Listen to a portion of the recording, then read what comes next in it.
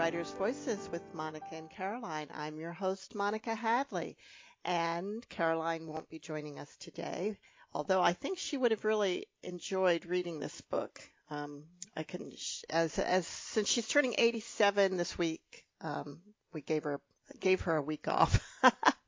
Anyway, the book we have today is called Magician of Light, and it's by Jay Fremont. And she is an author and veterinarian. For more than 25 years, she practiced small animal veterinary medicine and served as an adjunct professor at a local university and community college. She lives in Southern California. She's now retired from veterinary medicine and spends her time developing her artistic side. So in addition to writing, she makes jewelry, does glass fusing, sewing, and creating mixed media. She also enjoys photography, gardening, and posting on Instagram, as well as building gorgeous Pinterest boards, which I'll need to check those out. And Jay Fremont's book that we're discussing today is Magician of Light. Welcome to Writers' Voices. Thank you so much, Monica. It's great to be here. Now, do you just go by Jay, or is there? Yeah, I prefer Jay. Okay. Okay. Very good. I've gone to one letter. You've just simplified your life. That's right. So, Magician of Light is the story. It's a historical novel about René Lalique. Am I pronouncing his name correctly? Yeah, there's many pronunciations. The French pronounce it differently, but I just say René because it's easier. I think most people know, as an English-speaking person, Americanized pronunciation. So yes. How do the French pronounce it? Well, I'll probably mess it up, but they said they pronounce their R's a little differently, so they say like René, like that. So, René Lalique. Okay. Yeah, René Lalique. So it's easier René, people recognize that. So now he was an artist in glass and jewelry, and yes. Tell us just give us a little bit of history of him for people who might not be familiar with his work. Okay, well, he actually started out as a jeweler, but then made his way into glassmaking, and I can say a lot. So, it just he was just such a prolific artist that you could just go on and on and on about everything that he did. And so that was one thing, when I wrote this, is I had to kind of pick and choose what I wanted to talk about. And so it became more about the novel became more about his personal life than his work, because there's been so many books written about his work. But he initially was a jeweler and then transformed into a glassmaker when he was about 50, and he became a master. He was considered a master in both of these aspects of the decorative arts. So he was pretty phenomenal in that sense. And what time period did he work in? Well, he was born in 1860. He was actually apprenticed at the age of 16 to Louis Lecoq, who was a renowned goldsmith at the time, a jeweler in France, in Paris. And then, so he really started his career at 16. I mean, some of that was as a student, and then he pretty much worked all the way until he kind of became disabled during the World War II, and so he kind of, I guess, stopped. I mean, the war stopped everything anyway, but so from 16 until he was like 80 years old. So that was, I mean, most people don't work that long, but his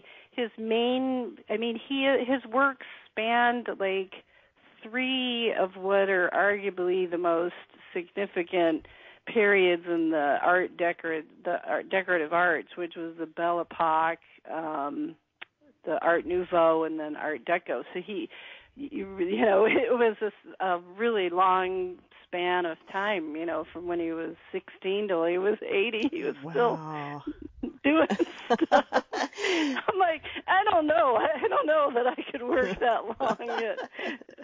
So what drew you to want to write about his life? Well, this is kind of the crazy thing. So when I was actually creating stories for my blog, and I had written some other stuff. I was working on some other writing pieces, and I had started to research for a novel about ancient Egypt. And what happened was I had this dream one night about meeting this guy sitting in a chair behind a counter, and he was talking to me, and I'm like, but it was like whispering. I couldn't understand what he was saying. So when I woke up, I'm like, okay, who was this guy? And then he appeared to me again in a dream 3 months later, and he actually told me that I to promote him.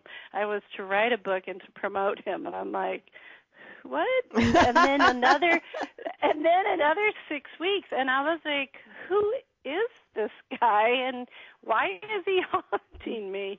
And then about 18 months after the first dream, one of the people that I was researching in ancient Egypt was Thutmose III, who was a pharaoh in the 18th dynasty. And one of the things that Thutmose did was, because it was funny because they actually called him the Napoleon of Egypt, because he was very militaristic, and he did a lot of conquering, in those areas. And what he would do is he'd bring back artisans to Egypt and then learn all their ways of stuff that they were, how they made stuff. And so glassmaking really became elevated during that time. And so I was kind of like, oh, glassmaking, let me learn a little bit more, about that, the process. And I stumbled across Lalik's picture on the internet, and it was exactly how I saw him in that first dream, the way he was dressed and sitting. And I was like, whoa, okay, I just figured out who this mystery man is. And then ultimately, as I delved into get to know him, then he became the story, and Thutmose and his friends actually became another story. So. Oh, wow. Now, when you started writing about him, you said you'd been writing short stories. Did you think this was going to be a novel? Well, yes, I had started out to do the novel about ancient Egypt. So yeah, it was the novel, and then actually what happened was I kind of incorporated him into that story, but then when I was finished writing that, it was like 4 storylines intertwined, and it was like 200,000 words, which... Whoa!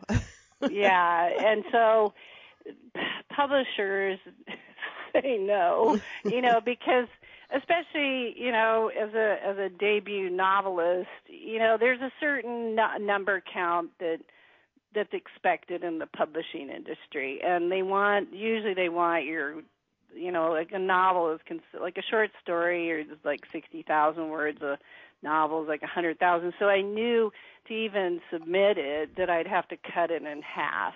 So that's what I did. So I kind of ended up with 2 books instead of 1. Oh, okay. So is the other book published also? No, that's still in the works. I've gone through and I've done significant editing because I wanted to make it as a separate story, so I kind of changed some of the storylines in the second one. But I'm kind of seeing how this one goes, and see if this one's successful. But I have to work with an editor. But there's plans to publish that one in the future, I hope. Oh. And okay, so Magician of Light centers mostly on Lalik, but it also does have a lot of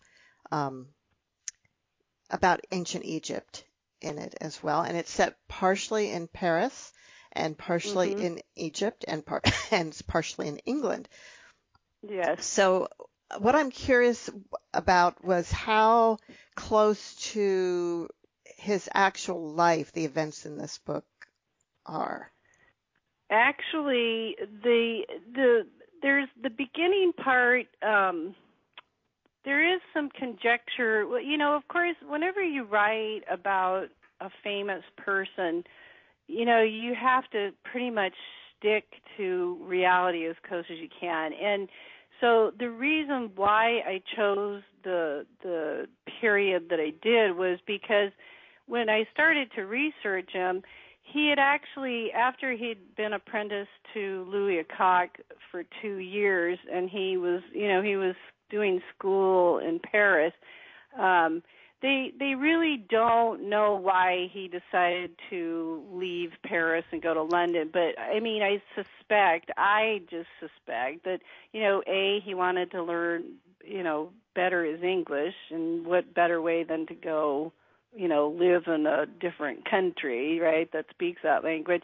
But he also, the school in Sydenham was actually housed in the Crystal Palace, and I couldn't find any information about that because I don't know if you know that, but the Crystal Palace was built by Victoria and Albert for the 1851. Oh, right. I remember that it was in the Victoria TV series Right. recently. Yeah. Yes. Yeah. Yeah. And so they had that built, but then of course it was in London. So they actually transported that edifice and then erected it in Sydenham, and it kind of became like what Disneyland. I mean, for them it was like an amusement park almost.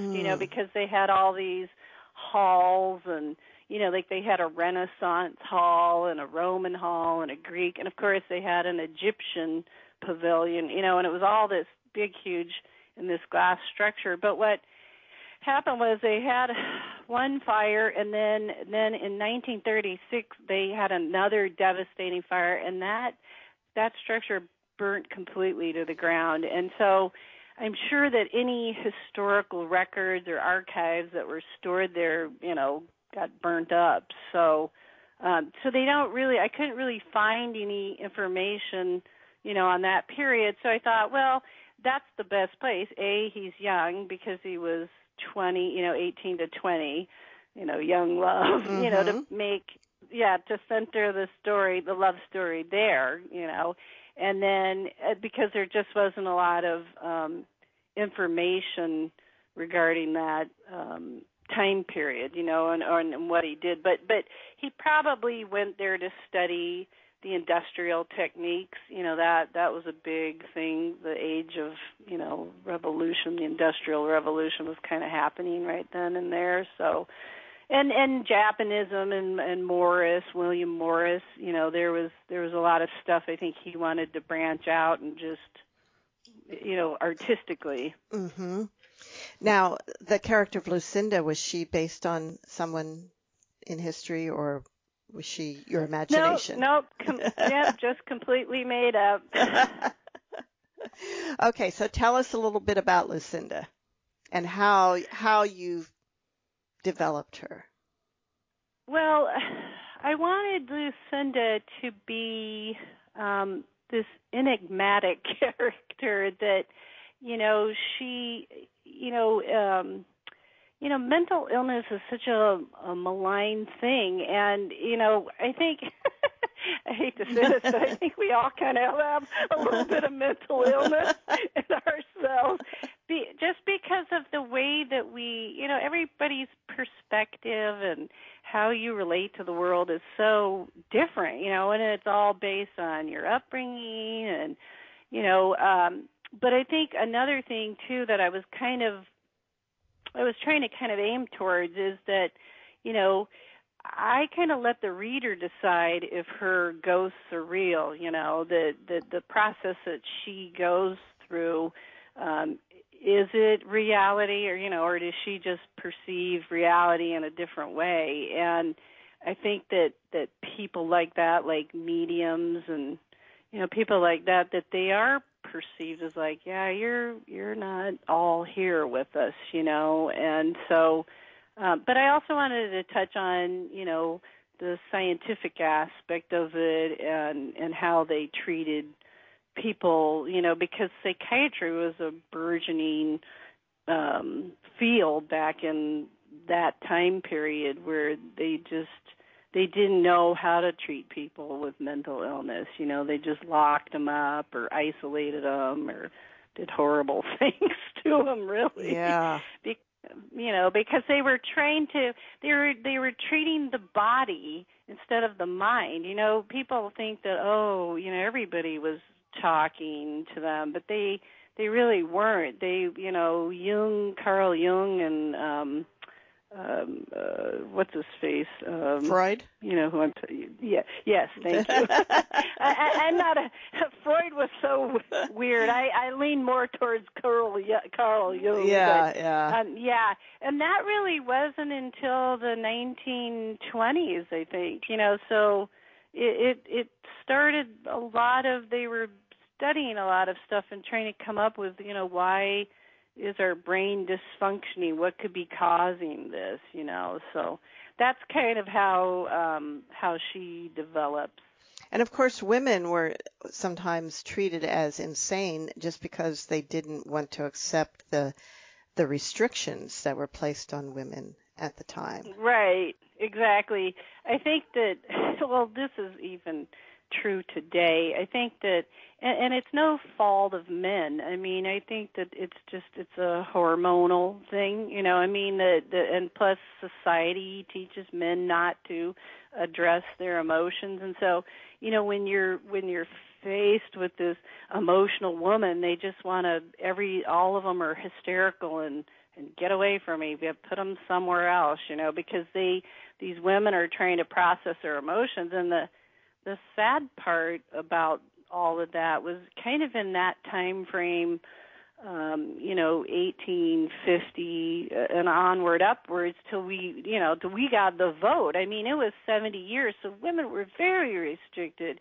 in society. We had bulky clothing. You couldn't go out and see anybody. You had to have somebody with you because you might, succumb to your contemptuous ways, There was, and especially in upper class women, it was even more pronounced how many societal restrictions were put upon them. And, you can't read, you can't go do a profession, and you can't go to school, so what are they going to do? They're going to sit around and sew and go nuts, Yeah, which is kind of what happened to Lucinda. Right.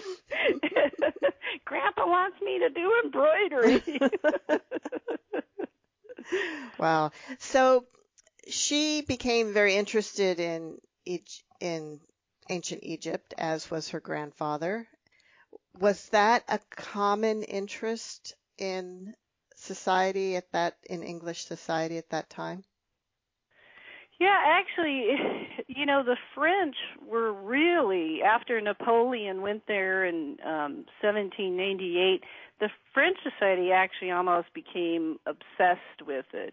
And so I think that kind of spilled over, that again, archaeology, once they started saying, oh, what is all this stuff, and so they started, the Italians did it too. Belzoni was over there. He was an early archaeologist, if you will, explorer. But I think the British and the French, yeah, they went over there and were like, yeah, we're interested in digging this stuff up and finding out about, ancient societies and whatnot. And I mean, I think that was kind of the bane of the Egyptian government now, is that there's so much of their ancient artifacts are everywhere else in the world, and they don't even have their own. So No. But they didn't find what are the Egyptian poor people going to do with a rock? They're like, if this feeds my family, here's this rock, have it or whatever. Now, in your novel, you allude to a minister or something, a government official who was that the archaeologists were supposed to basically give them, make sure that they saw or were aware of everything that was being taken out. So there seemed like there was some effort to control it, but Yes. the British people just didn't really go along with that. They just sort of stole it. Right. Well, I think that any of them, if they could get away with it, would. But they also, the French and the English, kind of jockeyed for who was going to be controlling that area too. Because especially when the Suez is it the Suez Canal? Yeah, when they built that, that was a big fight because that opened up the shipping line there. But yeah, for the archaeology, the French established it first, and then eventually the British, when they discovered Tutankhamun, I think the British had kind of taken over the Department of Antiquities at that point, but don't quote me on that. Yeah. I know that all the old rich people want to go. They were interested in that. You know what I mean? It was now a hobby or whatever. You know right, what I'm right, saying? Yeah. And there was also a strong interest in that society at that time in spiritualism, and so these kind of intertwined, didn't they? Yeah, exactly. They, that there was this surgeon. Even people like Sir Conan Doyle, who you think, he, the guy who wrote Sherlock Holmes, you think, oh, that guy is Mr. Medical, but he was very much into that, So there was definitely spiritualism had an effect on people's seances and trying to contact their dead. And I don't know if you know this, Edison was trying to develop a machine that could talk to the dead. Did you know that? No, I did not. Wow. Yeah, I mean, I came across that because when I was, I did a lot of research. I did a lot of research on Sarah Bernhardt, who I mentioned in the book, because she was a pivotal player in Lalique's life. But yeah, she came over here, and so I was kind of reading about that. And then I don't know how I stumbled on. That's the best part about writing historical fiction is you get down this rabbit hole of lore, and you're like, whoa, I didn't know that. What are some other fascinating things you learned in this process? Well, one of the interesting things that I learned was, you've heard of Francois Coty, right? That he was another person in Lalique's life who pretty much was the pivotal player that turned him from a jeweler into a glassmaker. I mean, Lalique was using glass in his jewelry before. He was using this technique called pâte de verre, which is like a glass paste, and then he'd put it into like a mold.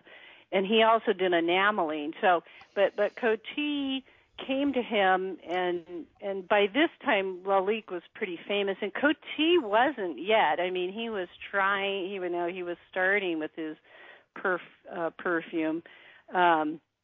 But he came to Lalique and said, I want you to help me design these perfume bottles. But one of the things I learned about Coty is that he was France's first billionaire. He was a billionaire when he lived. In 1928, he was the fifth richest person in the world. Wow. And that was all because they marketed to women. He figured out we got to market to women because they're the people that are going to buy these things. Whoa. He understood right away the whole, do you want to go shopping, honey? No, I don't want to go shopping. Go ahead. Wow. Now, you've done some work with glass. Yes. I'm not anywhere. In fact, I only started doing that once we retired and we moved out. We're in a community of 55 and older, and they had one of the best things is our little community has an art center, and so we actually have some kilns and some ladies who have done glass, and so I do fused glass, which is not anything like what, glass blowing or anything like what he was doing, but it's fun. I love it. It's fun to do. So what is fused glass? How do you do it? well, basically, you actually just put a pattern of glass on top of other glass, and then you put it in the kiln, and then it melts. So, but it's people have taken fused glass they paint on there. They paint on the glass, like they have glass paint.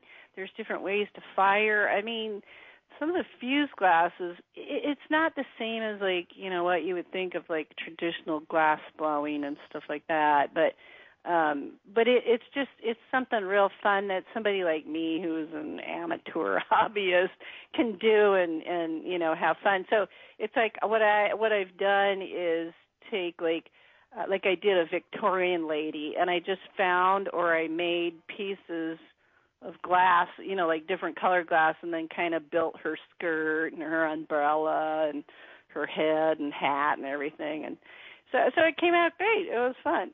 So does it end up looking kind of like a mosaic, or?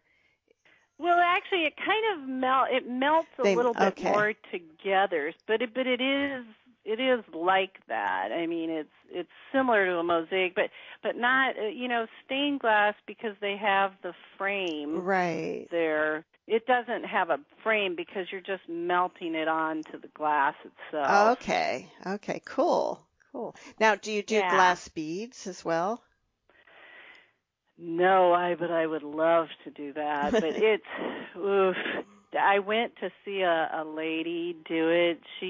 We had gone to an art festival down here, and she gave me her card, and she said, "Yeah, come by and visit. We're going to have like an open studio day, blah blah blah." So I went down there, and she did it. And basically, what they do is they have like a rod, and they hold it in front of a torch, a special torch, and then they drizzle the glass rod, like a line, you know what I mean, like a thin, because they make glass rods like spaghetti, right, like, yes, and then they make the bead, and then they drizzle the other glass on top of it. I mean, it's oh wow, it's so phenomenal. Yeah, those glasswork beads are just amazing. Wow.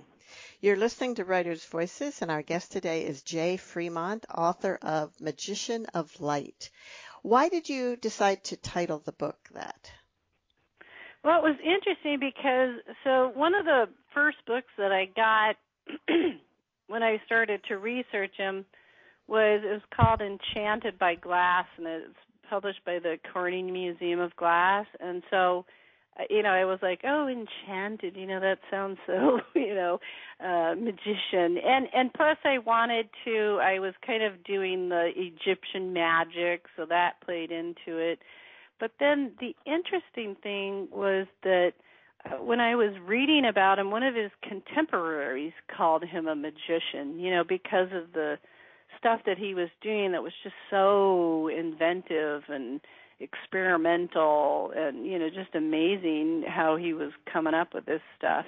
So that kind of informed the magician part of it. And then the light kind of came about that because one of the things that Lalique did that was so different from everybody else is that he really focused more on using clear glass or frosted glass and then sculpting on it and using the play and the light of the natural material. Before that, there was a famous glassmaker, Emile Gallet, I think his name was, but they painted on glass. And so Lalique used the transparency and then the way the light played on it. And what's interesting is that I don't think most people don't know he was also an inventor. So he actually he obtained 16 patents in his career, and 4 of them involved the use of light in his in the glass and how it lit stuff up. So that's kind of how it came about. Oh, wow. No, I did not know that. So when was glass, like when did humans start using glass bottles, for example, making glass Oh my bottles? gosh! Well, back to the Egyptian dynasty,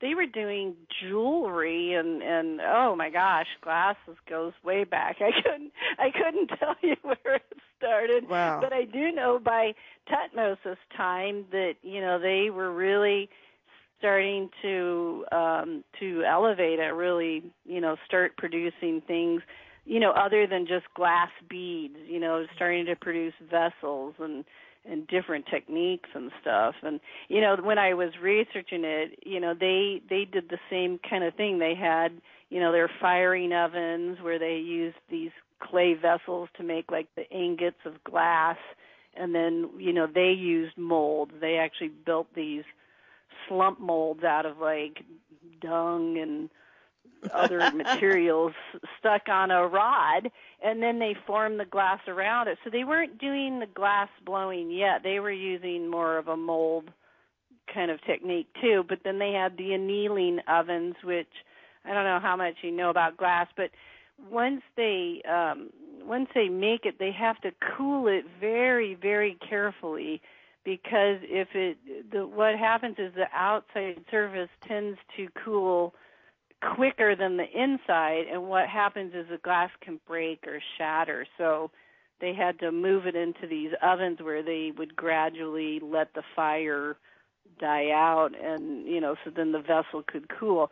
And the thing, this is a crazy thing, I learned that because towards the end, Lalique mainly just did architectural pieces, like he designed doors and huge windows, and he did this huge fountain for the 1925 the decorative arts exhibition. It was like a World's Fair kind of thing.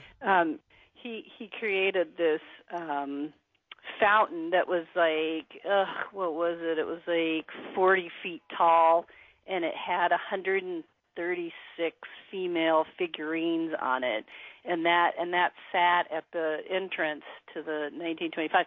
So he was doing these phenomenally huge pieces, and I read somewhere that it took months for them after they fired it. It took like 3 months for it to cool down. Oh my goodness. Oh my gosh. Yeah, I mean, crazy. And these other things. The other person that I talk about was Calouste Gulbenkian. I don't know if you've heard of him. The Gulbenkian Museum is in Lisbon, Portugal. But he was an oil billionaire. He made his money in oil, and he knew Lalique, and he loved his stuff, and so he commissioned like 145 pieces of jewelry from him. And so what happened was Lalique just went nuts because he wasn't making jewelry that was ever meant to be worn. If you ever look at his stuff, they're like mini sculptures and miniature paintings, and you're like, this is a brooch? Like your eye, no wonder your eyes went bad. Because he just used enamel and he painted them. I mean, it was amazing. So I was reading, there was a famous brooch that he made, a dragonfly brooch, and it took like 4 months to make because it was these wings he did them in an enamel called plique-à-jour, which is, they basically, you know how enamel, you know what cloisonne is, right? Where it's little wires and then they have the... Yes. If you, yes. Yeah, okay. So it's like cloisonne, but what they do is they make the fretwork, the gold fretwork, and then there's like this copper plate on the back that the glass doesn't really, it's just there as a frame. and then they do all the enamel in there and get all the little cells filled up, and then they take acid or they rub it away, they scrape away the copper, and then so what happens is it becomes like a miniature stained glass window, but it's a dragonfly wing. Wow. Wow. You know, and I mean, this thing is not, the wings are maybe, I'm not sure what the size of it is because I've never seen it, but they're not that big to be a miniature stained glass window. It's crazy. Wow. Now, have you seen any of Renee Lalique's work in real life? Well, I have done a little bit of collection, but no, we're going to go to the Corning Museum of Glass, and we had actually planned a trip to Portugal because I wanted to go to the Gulbenkian, and then COVID hit, and then wah, wah, wah. Yeah. So we're actually planning a trip this fall to go back and do fall colors because with my husband worked at a university, so we never were able to go anywhere during the fall. He was just too busy. And so we said, well, let's go this year because we'd always wanted to do a fall colors back east, and just absorb all those deciduous trees that we don't have that in California. Right. We have the green and the brown season, and you do get some color, but it's not like back in the deciduous forests in the east. Wow. So we're going to go to the Corning Museum of Glass. They have a rather large collection that was donated to them, and so we're going to go check those out. Wow. You're listening to Writers' Voices. Our guest today is Jay Fremont, author of Magician of Light. Jay, would you mind reading a little bit from the book for us? Sure, no problem. What I'm going to do is I'm just going to read a couple pages out of the beginning of the chapter. So, okay. Chapter 1, The Goddess. Come, Renee, Louis-Ain called. Renee stopped, set down his file, and took off his apron.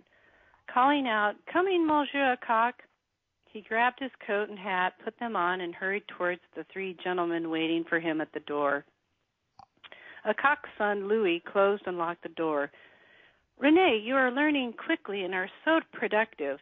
Don't you agree, Father?" The older man nodded perfunctorily. "Shall we take a carriage?" Renee smiled to himself. He knew Louis-Ain was not one to lavish praise. "It's a beautiful May day," replied Louis. "It will take us some time, but I feel like walking." Louis grinned at his father. "Do you have the tickets?" Frowning, Louis-Ain nodded again. "Oui." Renee also knew the old man did not like exercise. Didn't the doctor say walking would be good for your knees?" Louis chided his father. "We'll get a cab back." Without replying, the elder Coq just started down Rue de la Paix. Renee exchanged a grin with Andre, Louis' younger brother, as they followed the two older men. They were headed to the 1876 Paris Salon exhibition, housed in the Palais des Champs-Élysées. Louis-Ain was a silversmith as well as a fabricator of expensive traveling cases for the wealthy. Eventually, his oldest son took over the business and focused more on goldsmithing. Louis had produced finely crafted jewels that soon drew French royalty, including Empress Eugenie. Louis had been looking to expand and take on a protege.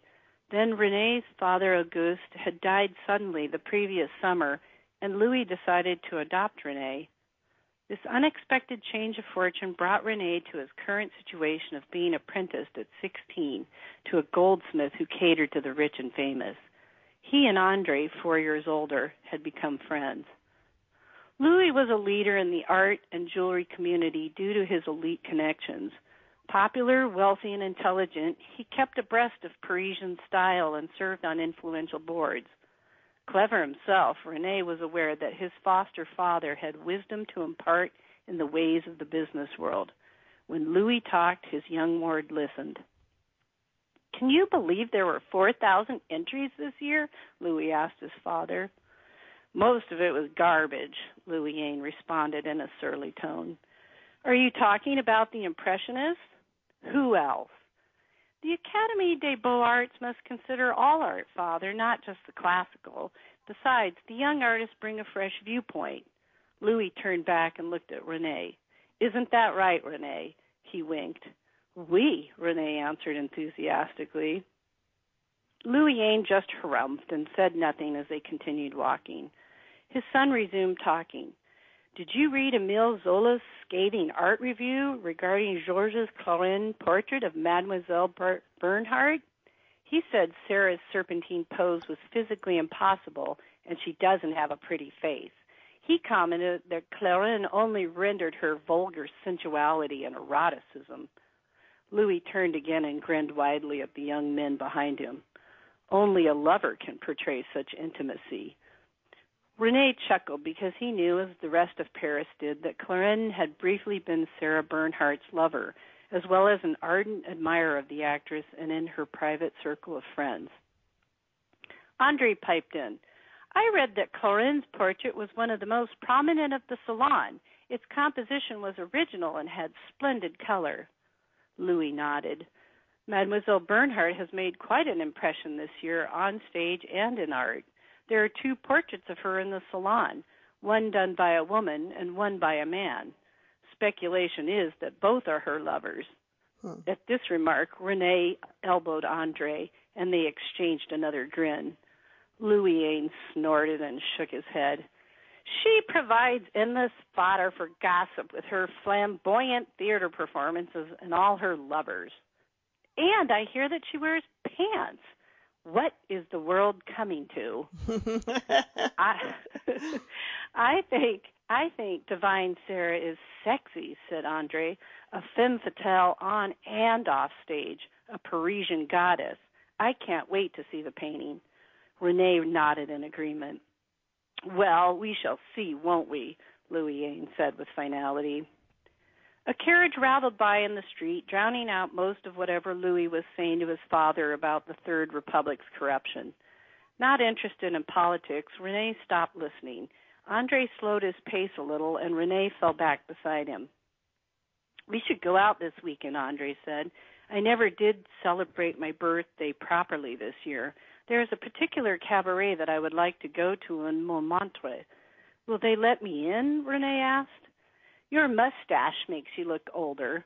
And, André smirked, your pretty friend Claudette likes it. He motioned towards the mustache as if he were going to pull on it. René drew back his head but gave his companion a wry smile. André laughed. Don't worry, I'll buy and you can pay me back. Besides, I have friends. René nodded his head. Oui. They walked on in silence, which gave René the chance to contemplate all that had happened in the last year. After he had accepted the position with the Accox, he had been enrolled in École des Arts Décoratifs, the School of Decorative Arts, to further his education in art and design. He enjoyed his classes, although some of the professors were boring. Much like the Accox, they preferred tradition over innovation. René had other ideas. He aspired to be inventive and experimental, and to create jewelry with a variety of materials rather than rehashing old techniques and concepts. To him, it wasn't work, it was play. If he didn't enjoy what he was doing, he did not stay at it long. But he knew that the art schools had a huge impact and influence on young artists' métiers. Those who did not conform to expectations were not as likely to be selected by committees, win awards, or even be noticed by the public. To succeed with originality, he would have to produce something phenomenal. His work was cut out for him. Soon the group came to the end of the street and turned on to Place Vendôme. As they walked through the large square, René imagined his future. He would be a well-known bijoutier like his benefactor, but not just in France, the world. My jewelry will be works of art worn by royals and others, perhaps displayed for all to see in museums. He smiled inwardly at his grandiose dreams. René glanced up at the imposing facade of a building and then at the window fronts of the expensive retail shops as they passed by. Someday I will be rich and famous. I will have a store here. Mm. Thank you. Thank you. Now, how long did you work on this book? Well, because I was doing the Egyptian research too, I mean, if you really want to say from start to finish, including working with my editor, it was probably 5 to 6 years. That's really, considering that you were almost writing 2 books during that time, that's really not that long. Well, it's the editing process. When I submitted my book, the publisher had me hook up with a coach, but I hadn't had an editor. So I think one of my things was that I kind of stopped reading contemporary literature. I mean, as a kid, I never got my nose out of a book. I literally read, Dickens and Dostoevsky, Tolstoy, Stephen King. I mean, I was like a voracious reader. And then once I went to vet school, I was like, okay, let's read textbooks. That's what I have time for. And then, of course, I was practicing. My future, I should say, husband had a couple of kids, and then between the, working, children, teaching at the college, I just didn't have time. And so when I wrote this, I wasn't really up on what I would call current literature because, there's this whole show don't tell, and my coach really had to drill it into me because, I think one of the things that I did was, say instead of saying he furrowed his brow, he was perplexed, which, that, and I just, I had to get into that mindset. So, the editing process, she really helped me to bring my the personal characters' thoughts out a little bit more, but she had me restructure stuff a little bit, but it was mainly she just polished up what I had, so that was a good thing for me to go through, because I really didn't. I was a scientist, not a So writer. had you taken writing classes or, No, not at all. But you've been writing these short stories for your blog. Tell us how you got started on that and what type of writing that was or is. Well, so I decided, I'm like, okay, well, I want to get these stories out here, and I'd actually self-published some stuff, and it wasn't successful, but I really, I just took it off the market because I was like, okay, this is not my best work, and I didn't, I was clueless, honestly, about the whole publishing, writing industry, so this was just one of my things that I think, when I think back on it, maybe it's because I read James Herriot's books that, maybe I was inspired by him. Because he was a veterinarian. Right, and he was such a great writer. Oh, now, my were gosh, you writing about about your veterinary patients, or what were you writing about? Well, actually, the thing is that I didn't really write about the medical, but almost all of my stories have an animal.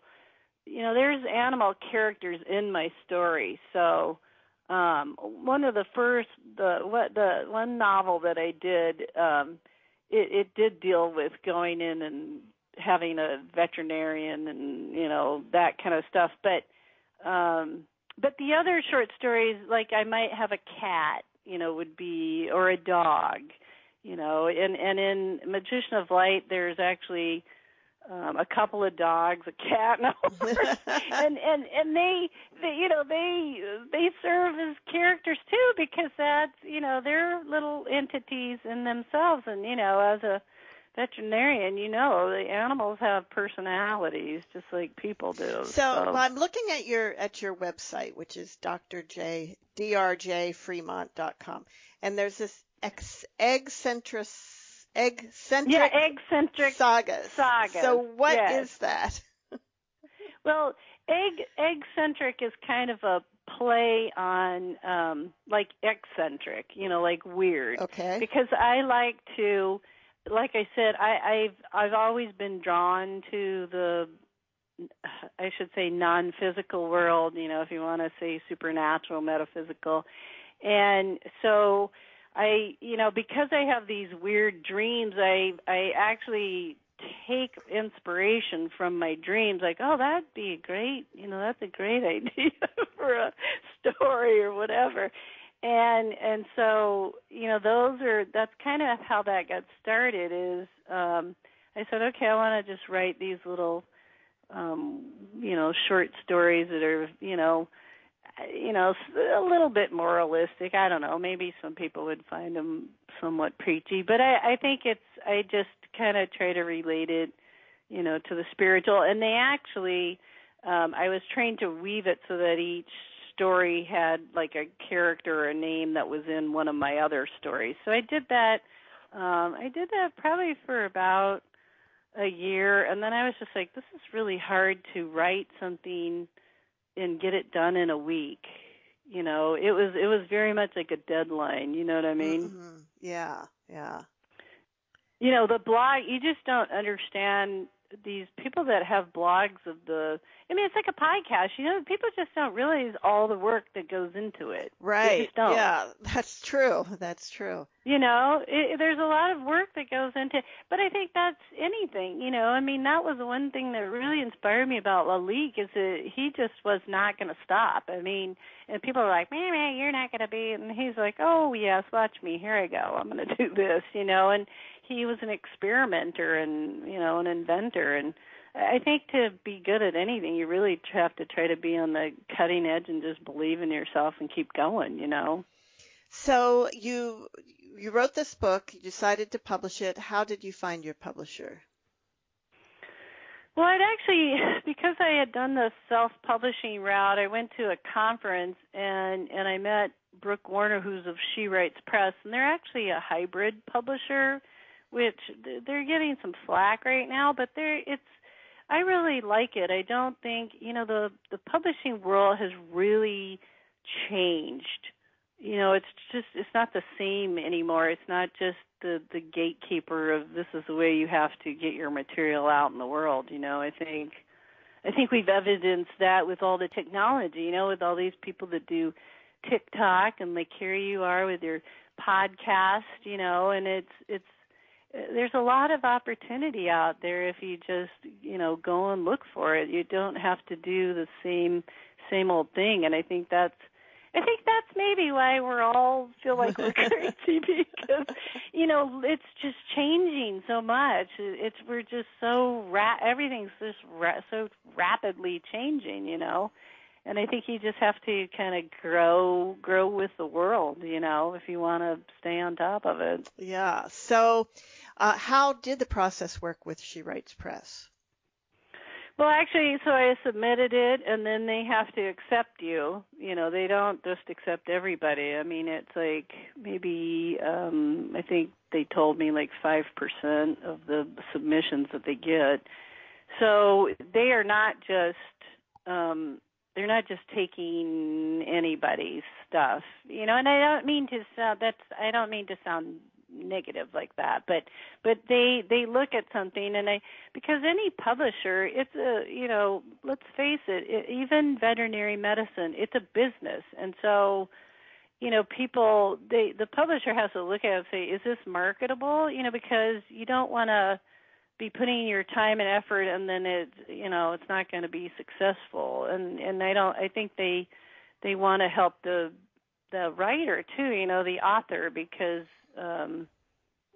but you have to put your point in too. You can't. It's not. They don't do everything, but frankly, from what I've heard, traditional publishers don't do everything either. So. Right. So you're happy working with them, and it's a very lovely book, and it seems like you've gotten quite a bit of publicity for the book. When did it come out? It was published on May 17th. So, but I think, the wonderful thing is because it's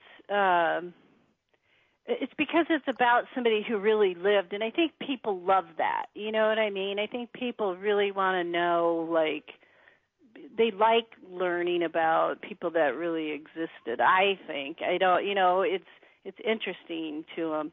I know that I credit my husband with getting me more into history because I was very much a scientist, and I didn't take any history courses or do that. I mean, I did do some psychology as because for vet school there's certain prerequisites, and so obviously English and social studies and blah blah blah, you got to have X amount of credits in those disciplines, to apply even. But we got into watching PBS, and and of course now I've got him watching all the historical fiction dramas like Gilded Age and Bridgerton, and Downton. I mean, we watched Downton Abbey obviously when it was, but it's funny because now he's like he likes it, because the other thing I like about it is there's just not so much violence. It's not that we don't watch other things, but it's kind of refreshing it's actually the writing and the character development and the sets and the clothes, and, that's what I appreciate. Mm. So you're working on your book about ancient Egypt, and then what's next after that? Do you have some ideas? Well, I'm actually, there's the next book is going to be set in California, a little bit about the same time frame as Lalik's, after the gold rush, but before the turn of the century in California. So there's not too much to tell because it's kind of in the nascent stages, but that's kind of, I'm headed west. Well, we'll see what you find when you get there. Yeah, exactly. You've been listening to Writer's Voices. I'm Monica Hadley, and our guest today was Jay Fremont, author of Magician of Light, which is a book about mostly the early life of René Lalique, although it does go later into his life as well, and with a strong element of the supernatural, should we say, and dealing with Egyptology and, of course, art and beauty. And we always close with a quote, and I found one that I've always liked from George Bernard Shaw that I think is suitable here. Life isn't about finding yourself. Life is about creating yourself. How appropriate. Apropos.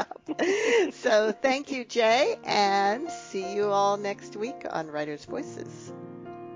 Thank you. Bye-bye. Bye.